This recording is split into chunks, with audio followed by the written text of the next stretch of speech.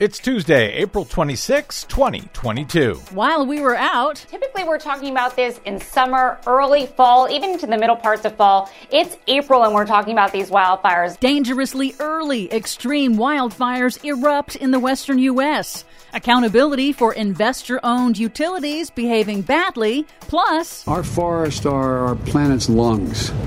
They literally are recycling and cycling CO2 out of the atmosphere. That's what they do. Biden administration protects old-growth forests, but resumes oil and gas leasing. Well, that's not good. All of those stories and more straight ahead. From BradBlog.com, I'm Brad Friedman. And I'm Desi Doyen. Stand by for 6 minutes of independent green news, politics, analysis, and snarky comment. We can't forget that achieving our ambitious climate goals is going to require nature itself to play a role.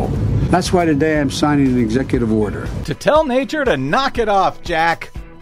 This is your Green News Report.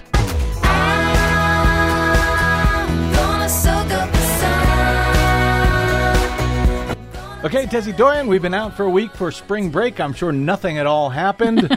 What do you have to catch us up today? Well, while we were out, the National Weather Service warned that the western half of the United States is already seeing a dangerously early extreme wildfire season. Unseasonably warm, dry weather, high winds, and an historic mega drought in the west are fueling dozens of deadly destructive wildfires from Arizona to Nebraska. That'll teach those losers in the West.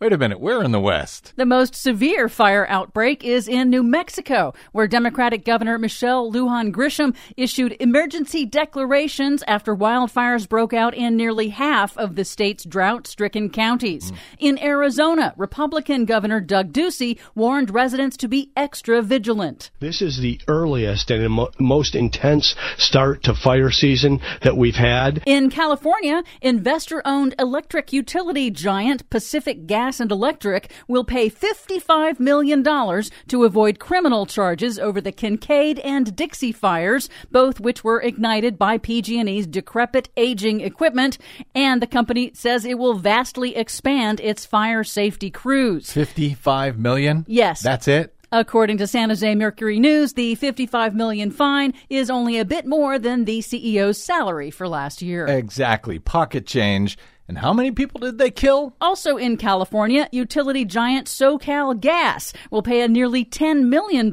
fine after state regulators caught the investor-owned company illegally using ratepayer money to fund AstroTurf front groups that lobbied against electrifying buildings. Oh boy, $10 million.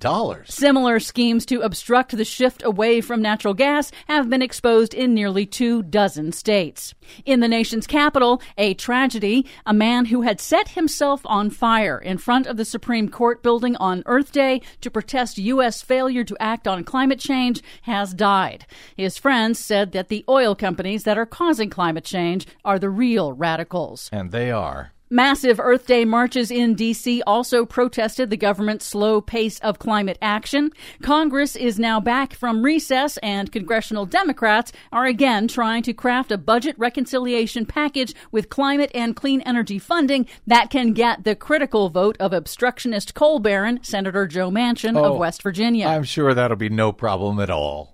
The Biden Interior Department says that it will resume required lease sales for onshore oil and gas extraction on public lands, but that it will slash the amount of land available by 80% and will increase royalty rates. The first time in history that the federal government has ever increased what companies pay to extract publicly owned oil and gas. Biden also reversed a Trump-era rollback to restore environmental safeguards to the bedrock National Environmental Policy Act. Major infrastructure projects like highways, pipelines, and oil wells will again be required to undergo rigorous environmental review that must also factor in a project's impacts on climate change and on local communities. And that is really good news, At least until Donald Trump becomes president again and rolls it all back. On Earth Day in Seattle, President Biden signed an executive order creating a program to protect old-growth forests containing the nation's biggest and oldest trees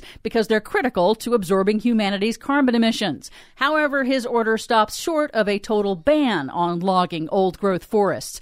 Biden acknowledged the difficulty of enacting climate legislation in the evenly divided Congress, but offered some hope. In order to help bring more of those nature-based solutions into our planning, we have to move quickly. And with this executive order on Earth Day, we're also showing this moment of maximum threat and urgency can also be a moment of enormous hope. Well, I hope nobody notices the fact that he just opened up a whole bunch of federal lands to oil and gas leases again. For much more on all of those stories and the ones we didn't have time for today, check out our website at greennews.bradblog.com. Find, follow, and share us planet-wide on the Facebooks and the Twitters at Green News Report. I'm Brad Friedman. And I'm Desi Doyen. And this has been your While We Were Out Spring Break 22 Green News Report. Boy, have mercy on me, it's spring.